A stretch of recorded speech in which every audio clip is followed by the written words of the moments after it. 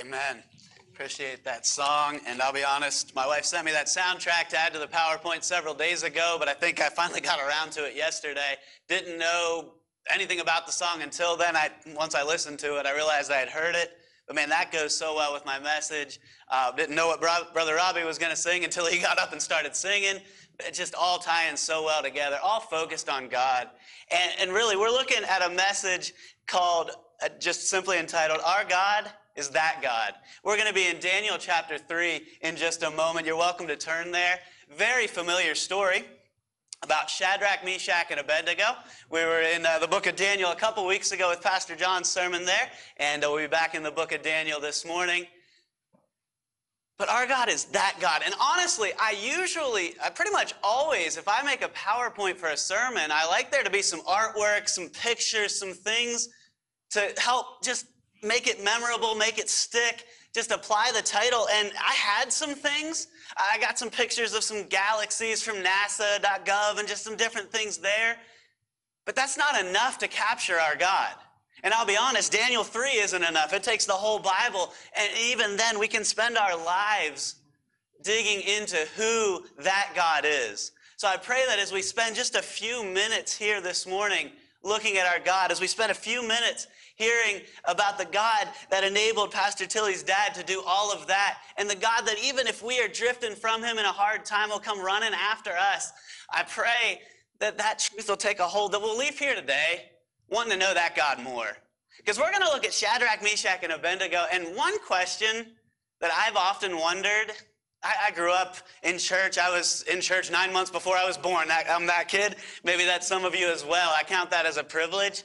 But I learned about Shadrach, Meshach, and Abednego probably from my mom's flannel graph, first of all. Anybody do flannel graph? Anybody still use flannel graph? If you do, I commend you. Raise your hand. Help me out if you know what a flannel graph is. Okay, okay. You guys are tracking with me a little bit. Raise your hand if you're under the age of 20 and you know what a flannel graph is. Okay, good job, Michaela.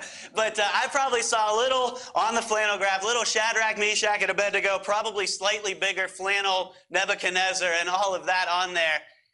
And I can often start to become so familiar with the stories, but also wonder how they were able to do what they've done.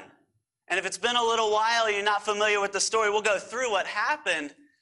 But I can even wonder how Pastor John's dad, day in, day out, year in, year out, serving in different churches, being moved to different areas, how could he do that? And it's because each of those men got a hold of the fact that our God that we're serving, he is that God. He is the one that can enable us to do it. Daniel chapter 3, we're going to jump in the middle and then go back to the beginning. But verse 15 says, Nebuchadnezzar talking, "Now if ye be ready, that at what time ye hear the sound of the cornet, flute, harp, sackbut, psaltery, and dulcimer, and all kinds of music, ye fall down and worship the image which I have made, well. But if ye worship not, ye shall be cast the same hour into the midst of a burning fiery furnace. And who is that God?" There's where we get our title from. Who is that God that shall deliver you out of my hands? I often have to wonder if Shadrach, Meshach, and Abednego could suppress the smile that probably wanted to creep across their face. I think they were thinking, and we'll see it in a moment, hey, glad you asked, Nebuchadnezzar. I'd love to tell you about that God and then show you about that God by the decisions we're about to make. Verse 16, Shadrach, Meshach, and Abednego answered and said to the king, "O Nebuchadnezzar, we are not careful to answer thee in this matter. If it be so, our God, whom we serve, is able to deliver us from the burning fiery furnace, and he will deliver us out of thine hand, O king. But if not, be it known unto thee, O king, that we will not serve thy gods, nor worship the golden image which thou hast set up." They just told him and are about to show who that God is to them. They didn't have anything secret. And that's convicting to me. Now, they did something huge. And I don't want to go any further without admitting that God gave them grace to go through, to face the king, to face the fiery furnace. God gave them grace to do that. But that's the same grace that God will give each of us if we'll face a fiery furnace, if we'll face a good time or a bad time for him. We don't lack anything that they have. I hope we'll get so a hold of who that God is that we'll be willing to do whatever we need to face We can face good times, bad times. We can face that boss, that situation, that struggle. That God is able to bring us through those times, whether it's that virus of COVID or that situation that nobody else in here knows about and you're not about to tell us. That God is able to do it. It kind of cracks me up. Jen's been going through some stomach testing, just something going on with her stomach. I don't say any of this to embarrass her, but this part's funny to me. She had to go eat some eggs. Apparently, she had to eat this big portion of scrambled eggs and toast in 5 minutes.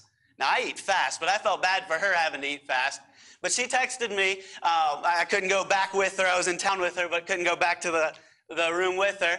But she texted me that she was now radioactive. Apparently, there was some radioactivity involved in the test. I think she's fine. To me, she glows anyway, because she's just so pretty. But you guys keep an eye. I think I earned myself some brownie points there, but you guys keep an eye to see if that worked.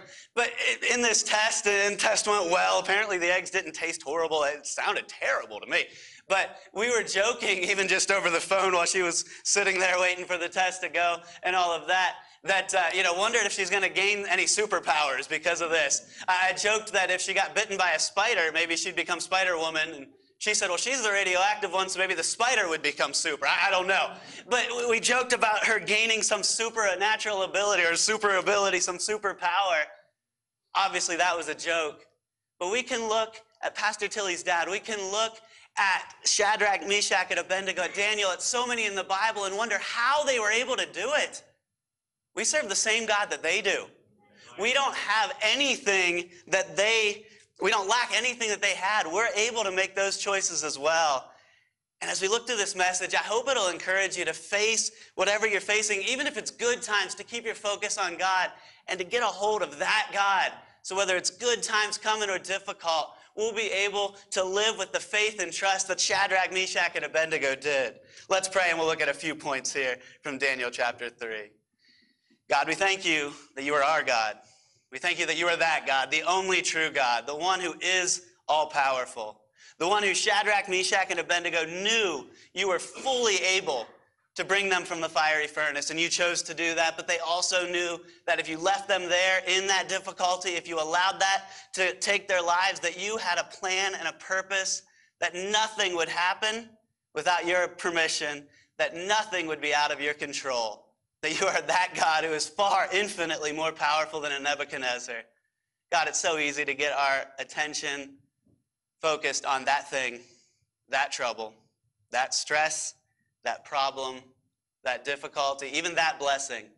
But I pray that this morning, in the week ahead, and in the days beyond that our focus will be on that God, and that you will be even more real to us than ever before.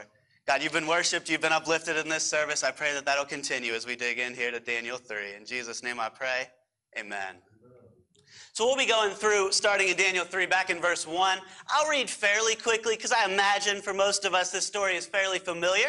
But as we look, first of all, that God, he makes excuses unnecessary. Boy, you look at Shadrach, Meshach, and Abednego, kidnapped out of their land of Judah, taken to a foreign country that at times seems to have tolerated God up to this point, but definitely not here. If anybody had excuses, they did. Everybody around them is going to hear the music and fall down and at least fake worship, if not actually worship this false statue, this false God, this false worship that Nebuchadnezzar is demanding. The king, the tyrant king, is demanding it. And it's amazing that they were able to go through it that well. But it wasn't about the king. It wasn't about the crowd. It wasn't even about the furnace or the temptation. It was all about them and God. Circumstances were going from bad to worse. But God wasn't changing. So we look in Daniel 3. Let's start in verse 1. It says, Nebuchadnezzar the king made an image of gold, whose height was 60 cubits, and breadth thereof 6 cubits. He set it up in the plain of Dura, in the province of Babylon. Then Nebuchadnezzar the king sent to gather together the princes, the governors, and the captains, the judges, the treasurers, the counselors, and the sheriffs, and all the rulers of the provinces to come to the dedication of the image which Nebuchadnezzar the king had set up. Then the princes, the governors, the captains, the judges, the treasurers, everyone around them, says the counselors, the sheriffs, and all the rulers of the provinces were gathered together unto the dedication of the image that Nebuchadnezzar the king had set up. And they stood before the king, before the image that Nebuchadnezzar had set up.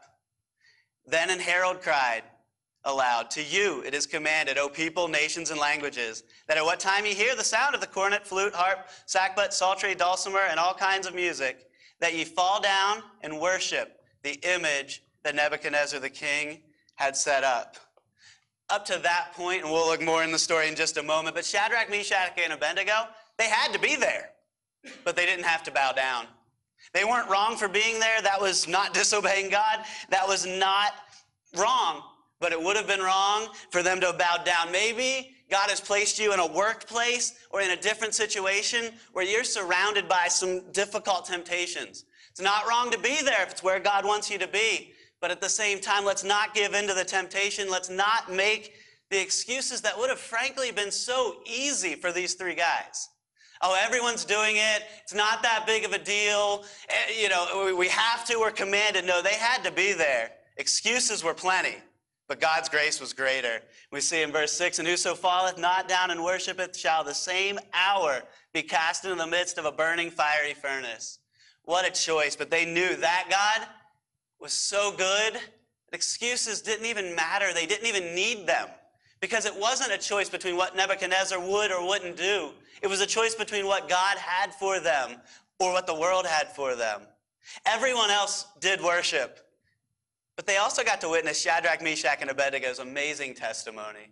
We'll talk about that more a little later in the message, but everyone around them, all these leaders and important people that were there, they got to see that testimony. And if we'll have our faith in that God be as real as it was to them, it'll show up in so many ways. People will be drawn to God because of our testimony.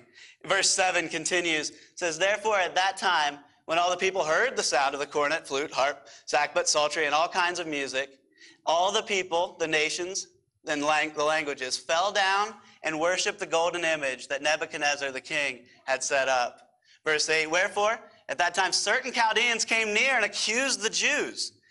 They spake and said to the king Nebuchadnezzar, O king, live forever.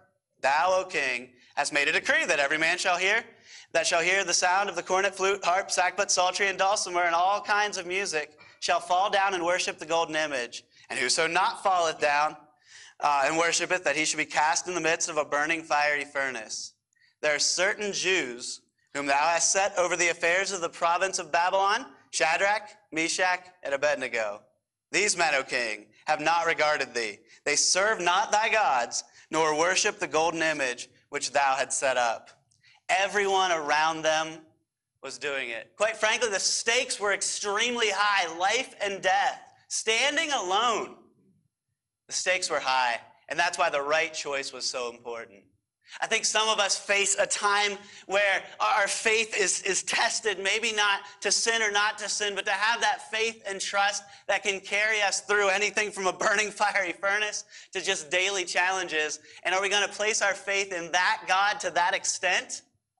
Or are we going to make some excuses and just, not today, just not be a bold witness, just not be a light, not go the way of the world, but just kind of blend in? The stakes were high, and that's why the right choice was so important. Notice in verse 13, that Nebuchadnezzar in his rage and fury commanded to bring Shadrach, Meshach, and Abednego. Then they brought these men before the king. He wasn't kidding when it was that same hour.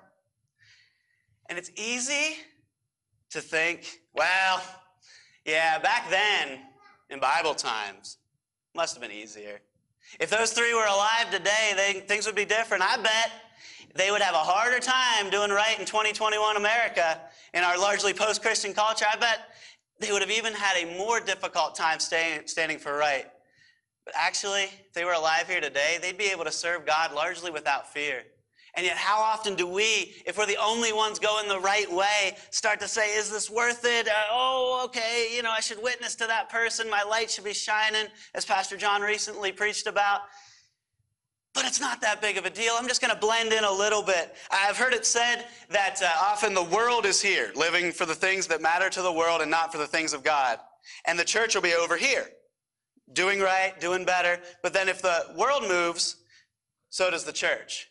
And we don't ever go as bad as the world. We don't ever blend in with the world. But if the world's shifting that way, we're staying behind a little ways, but shifting that way as well. These were three men who are in a godless culture with a tyrant king named Nebuchadnezzar. And they're saying, that God is able to deliver us. That God is the one worthy of our worship and our service. And they didn't waver in their service to that God. If they were alive today, on earth right now, I wonder how they would look at us. I wonder how they'd look at me. And sometimes I'm tempted to blend in. I'm tempted to make an excuse. I'm tempted to not want to take as big of a stand. Now, you and I, we didn't choose this sin-cursed world. We didn't choose our circumstances, but God did choose us. He sent his son to die for us, to rise again. And if you've never had all of your sins forgiven by Jesus, what an amazing thing to do this morning. But he also offers us not just eternal salvation, but everything we need every day. And if we'll have our faith in that God, we won't even need excuses. We'll be able to move ahead for him. It was Mr. Ken Wynn, who several of us got to go to Texas and Mexico on a missions trip with. He's serving in Florida now as an assistant pastor. But he posted this on social media several weeks back. He said, "We often desire God's destination, but do all we can to get there our way. If we trust him for the destination, we need to trust him for the path to get there. He knows best." No doubt, Shadrach, Meshach, and Abednego would have loved to have guaranteed their safety. Safety that, by the way, they'll get. They would have loved to have been able to be a bold witness in Babylon. And that's exactly what God was doing. They would have loved for the king to start to recognize that God is the one true God. And that's exactly what they were able to show to him. But only because they had to trust that God for the destination and that God for the journey. I don't know if you're nearing a destination where maybe something's about to be easier or more difficult, or if you're, just kind of cruising through a pretty good time. Let's trust God. Let's trust that God for every moment of every day. That God makes excuses unnecessary. He also makes decisions clear, and circumstances almost become irrelevant. Now, I'm not saying that the circumstances that you're going through or I'm going through don't matter. They do, often very deeply. But when it comes to making a decision, when it comes to what matters most, the fact that the furnace was hot didn't matter. The fact that it wasn't that they were going to be on death row for a couple of years, maybe be able to appeal, the fact that it was that same hour they're going in here, didn't matter. The fact that, as we'll see in just a moment, that Nebuchadnezzar in his rage stokes the fires hotter, didn't matter. Their decision was clear. They had their focus on that God. They had gotten a hold of God so much, circumstances weren't what mattered. Our God proves that he is that God. Verse 14 says it this way, as we read a little bit ago. But Nebuchadnezzar spake and said unto them, "Is it true, O Shadrach, Meshach, and Abednego?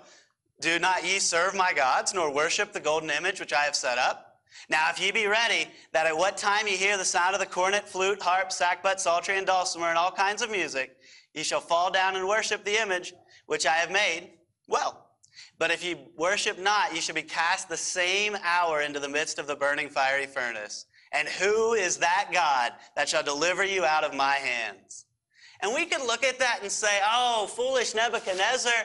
And we could say, oh, it must have been easy to see a king saying, who's that God? And to trust God instead of the king. And to know that God's more powerful than the king. But how often do our circumstances or a person in our lives become bigger and more prominent and more important to us in our lives than that God?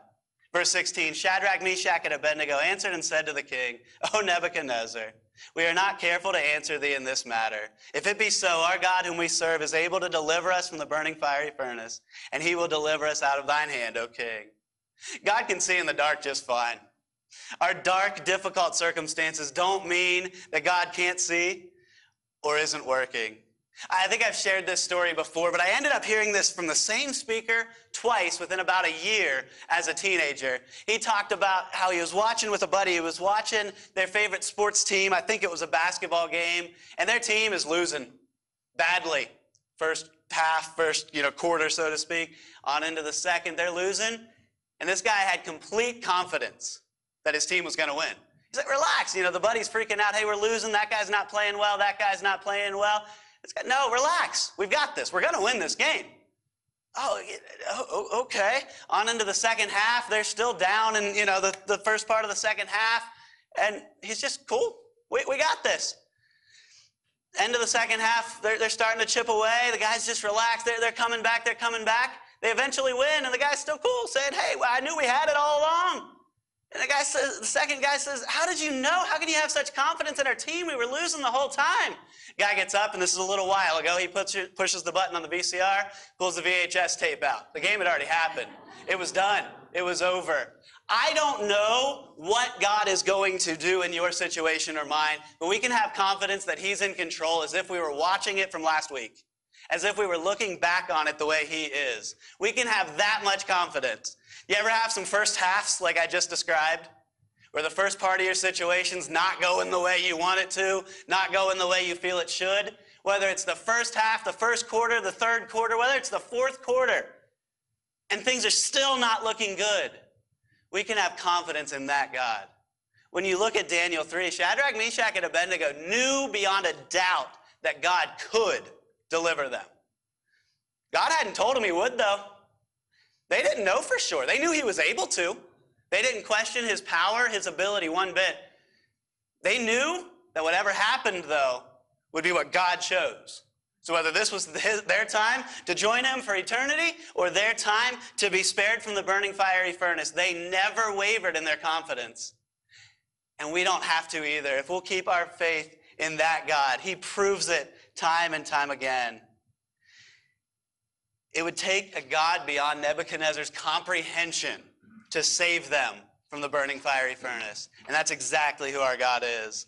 That God, our God, is worthy. Verse 18, notice they realize God might not save them, but Shadrach, Meshach, and Abednego say, but if not, if he doesn't choose to save us, be it known unto thee, O king, that we will not serve thy gods, nor worship the golden image which thou hast set up. The story is told about G. Campbell Morgan that he had already enjoyed some success as a preacher by the time he was just 19 years old. But then he was attacked by doubts about the Bible. The writings of various scientists, especially of that day, and agnostics questioning whether God existed or not, disturbed him. Reading from Charles Darwin and Thomas Huxley and Herbert Spencer. As he read their books and listened to the debates, did we get here because of God or did we evolve here? He started to doubt. He became more and more complex. What did he do? He canceled all his preaching engagements, put all the books in a cupboard, and locked the door. He went to the bookstore and bought a new Bible. And he said to himself, I am no longer sure that this is what my Father claims it to be, that it is the Word of God. But of this I am sure, if it is the Word of God, and if I come to it with an unprejudiced and open mind, it'll bring me assurance to my soul of itself. The result? He says, that Bible found me. The new assurance in 1883 gave him the motivation for his preaching and teaching ministry, and he devoted himself for the rest of his life to the study and preaching of God's Word. Now, maybe you're not questioning if all of this happened randomly. Maybe you know beyond a doubt that in the beginning God created. But maybe there's some situation in your life where you're starting to question, would you be able to stand up the way Shadrach, Meshach, and Abednego did? Or would that be more difficult? Maybe you and I need to do what Mr. Morgan did there, just to get alone, just us, God, and the Bible. Whether it's a brand new one or one from a family member that has extra special meaning like Pastor John shared. And just spend that time with God until we remember, no, he's that God. The world around us and circumstances have a way of shrinking God down in our minds and making problems big. Nebuchadnezzar could have seemed, in comparison, bigger than that statue, and God could have seemed puny. But Shadrach, Meshach, and Abednego knew that God was the one who was big. He's the one that can do it, and they kept their faith in him. Maybe what you and I need to do sometimes is just take a bit of time with us, God, and the Bible. That God saw what was going on. And we'll go through this part quickly, but I want it to be a reminder that whatever you're going through, good or bad, God sees it. You ever just want to just talk to somebody, whether they can help or not, and just have them understand what you're going through? Not to give advice. Guys, a lot of times your wife wants you to just listen. I think I'm still learning that one. I always want to try to fix any situation. But to just Jen will often just want me to listen to see what's going on. God always sees. Verse 19 in Daniel 3 says, Then when Nebuchadnezzar full of fury, and the form of his visage was changed against Shadrach, Meshach, and Abednego. He kind of throws a fit. Therefore he spake and commanded that they should heat the furnace 7 times more than it was wont to be heated. Exactly what that was supposed to accomplish. I mean, this guy is losing his mind. I mean, they were going to get burned alive, I guess faster now. He's losing it, throwing a fit. It says, And he commanded the most mighty men that were in his army, bad choice, but to bind Shadrach, Meshach, and Abednego and to cast them into the burning fiery furnace. Then these men were bound in their coats, their hosen, and their hats, and their other garments, and were cast into the midst of the burning fiery furnace. Therefore, because the king's commandment was urgent, and the furnace exceeding hot, the flames of the fire slew those men that took up Shadrach, Meshach, and Abednego. Nebuchadnezzar loses good men while trying to kill godly men. He's throwing a little bit of a fit, and as we'll see, especially in the next verses, God saw every bit of it. That God sees what you're going through. Maybe nobody else does. He sees, he knows, and he's the one who can help. But then that God goes through the fire with you. Simple point, but a powerful one. Notice in verse 23, And these 3 men, Shadrach, Meshach, and Abednego, fell down bound into the midst of the burning fiery furnace. Then Nebuchadnezzar the king was astonished, and rose up in haste, and spake and said unto his counselors, Did not we cast 3 men bound into the midst of the fire? They answered and said unto the king, True, O king. He answered and said, Lo, I see 4 men loose, walking in the midst of the fire, and they have no hurt, and the form of the 4th is like the Son of God. Jesus himself joined them, and he will join you, maybe not physically, but he will join himself with you. He will go through any difficulty with you. You will never go through a challenge that God doesn't see, and you'll never go through a challenge for him that he's not there with you. We can remember God's presence. We can realize that God is doing something amazing. Notice what happens in verse 35. Nebuchadnezzar says, Lo, I see 4 men loose, walking in the midst of the fire. The fire did essentially touch Shadrach, Meshach, and Abednego. Now, not their person, but it burnt away their bindings. I wonder how often we're facing a trial, facing a burning fiery furnace, and God just wants to use it to get rid of some problem in our life. He wants to use it to help us in some way. The fire, all it did was it gave Shadrach, Meshach, and Abednego time in the presence of Jesus and got rid of their bindings. And we can say, no, this difficulty, it's too much, I can't do it. And that God is big enough to be there with us and to use it to help us. That's all the fire did to them. That God goes through the fire with you. And lastly, that God rewards his servants. Now, that doesn't always happen as quickly as we maybe think it should, but it happens in the perfect time. God rewarded them with protection. Verse 26, Then Nebuchadnezzar came near to the mouth of the burning fiery furnace and spake and said, Shadrach, Meshach, and Abednego, ye servants of the Most High God, come forth and come hither. Then Shadrach, Meshach, and Abednego came forth of the midst of the fire. And the princes, governors, and captains, and the king's counselors gathered together, saw these men upon whose bodies the fire had no power, nor was an hair of their head singed, neither were their coats changed, nor the smell of the fire had passed on them. Complete and utter protection. And you may be thinking of people who served God faithfully and did not get protected from harm. Godly protection will never prevent danger that will be used for a greater purpose. In this fire, God chose to use it to just burn away their bindings. Sometimes we go through trials where we are affected in more ways than that, but God has a greater purpose in that. God rewarded them with his protection. God rewarded them with influence.